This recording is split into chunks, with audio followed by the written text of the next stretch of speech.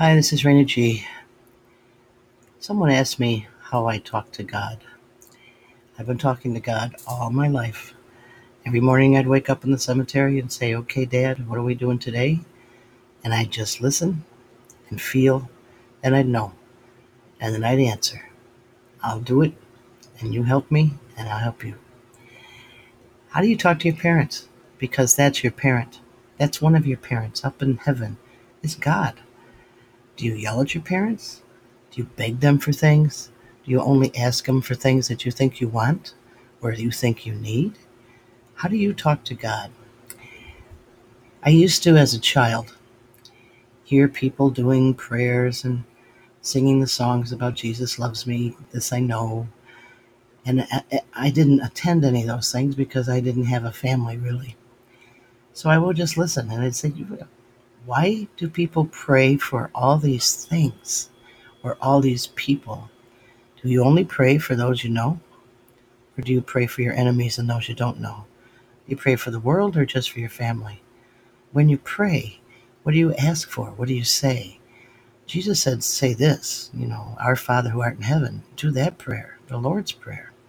But people add so many things. And then we use our words not in prayer. But you should know that every word that you use is part of a prayer because you're always talking to God.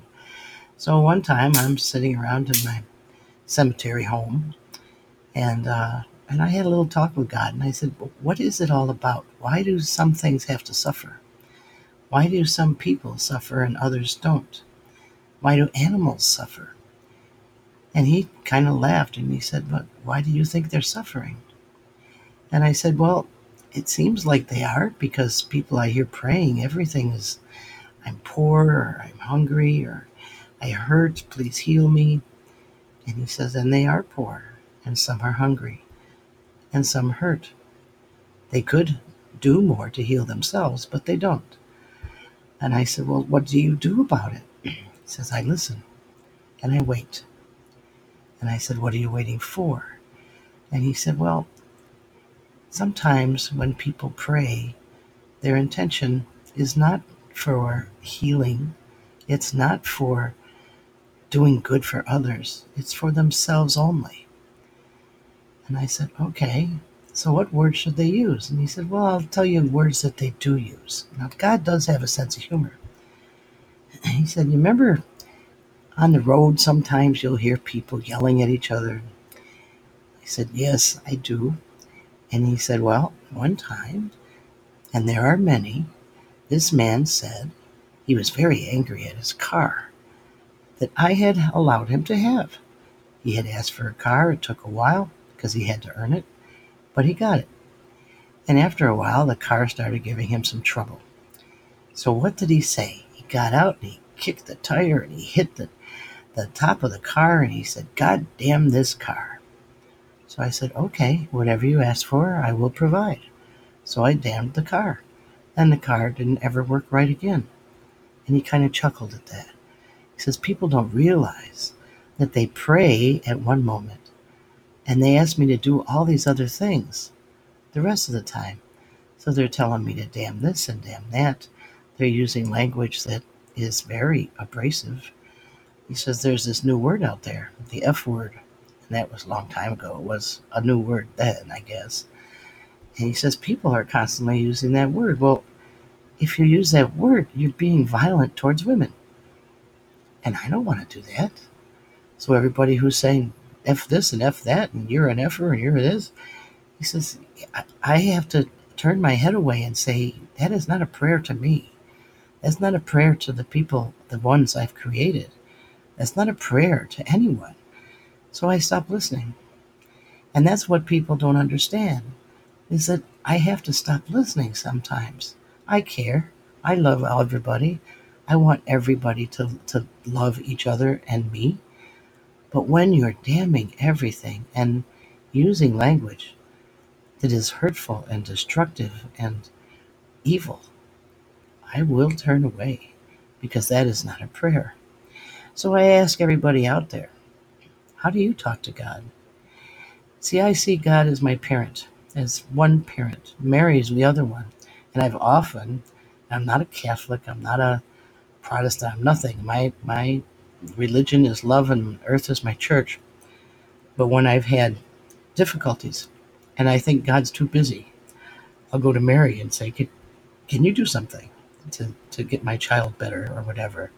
My youngest kept getting sick after I moved, and I'd have to go home all the time and find out that she wasn't really sick.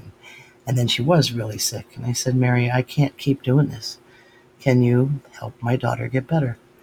And she never got sick again. In fact, that's 27 years, and she hasn't been sick ever since. So I talk to them like parents. I just ask them like I would my mother or father on earth, can I have a car?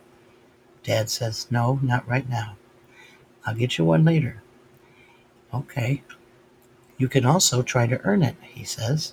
Go out and work or do good things and make some money, and I'll help you. Okay. And I get a car.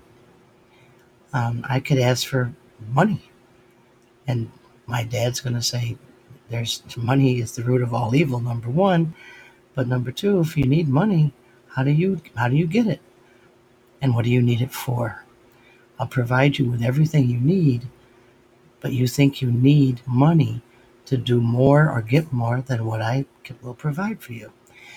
Talk to God like you talk to your parents. I mean, if you're a good person. A lot of people don't talk to their parents very well at all, but let's just assume that the people who are listening to this know how to talk with respect and reverence to those who have created you, your parents, and God. Your parents created your heavenly bodies for earth, and God created your heavenly soul for heaven. So talk to them the same way you talk to God.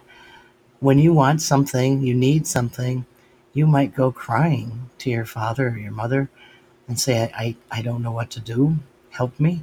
That's a prayer. That's saying, guide me. I'm lost. I need help. And they may give you advice. They may just give you a hug. They may just give you love. And that's all you need, because that gives you hope and it gives you energy, and you go out and you do what you need to do. Or you might go to your mother or father and say, I really need a vacation. And they say, oh, everybody does. Or they say, no, you don't. Or they say, I can't give that to you because others are relying on you for things. So you can't have a vacation right now. So that's a prayer unanswered, right? Until you get some kind of vacation that ends up helping others and doing good for those around you, and you don't even realize that it's a vacation. We have this vision of what prayer is. We have this idea of what prayer is and what our words are. Words are very, very powerful. So when you talk to God, talk to them like you would somebody you love. When you love somebody, you don't yell at them, you don't get angry, you don't get envious, you don't ask for things that are impossible, you don't ask for things that you don't need. If you love somebody, you say, what do we need? What can we do? What can I do for you today? How can I help you? And that person you love will turn around and say, I don't know, do this or whatever, but they'll turn around and say, and what can I do for you? It's a give and take. It's a loving relationship. And that's the important thing. The word is relationship. You talk to God or you talk at God, but do you have a relationship with God? That's what's most important.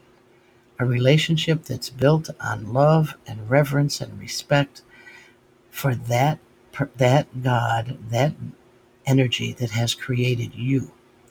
And then your job is to go out and be the best creation you can, just like a child. Your job as a child is to make your parents proud, but go out and be the best human you can be. And their job is to guide you to do that. They're your parents. They help you learn to walk and talk and the words you should use and how you should treat each other and how you should look for dreams and follow those dreams and be the dream. Be that person that everyone else would like to be and be better every single day. That's your job.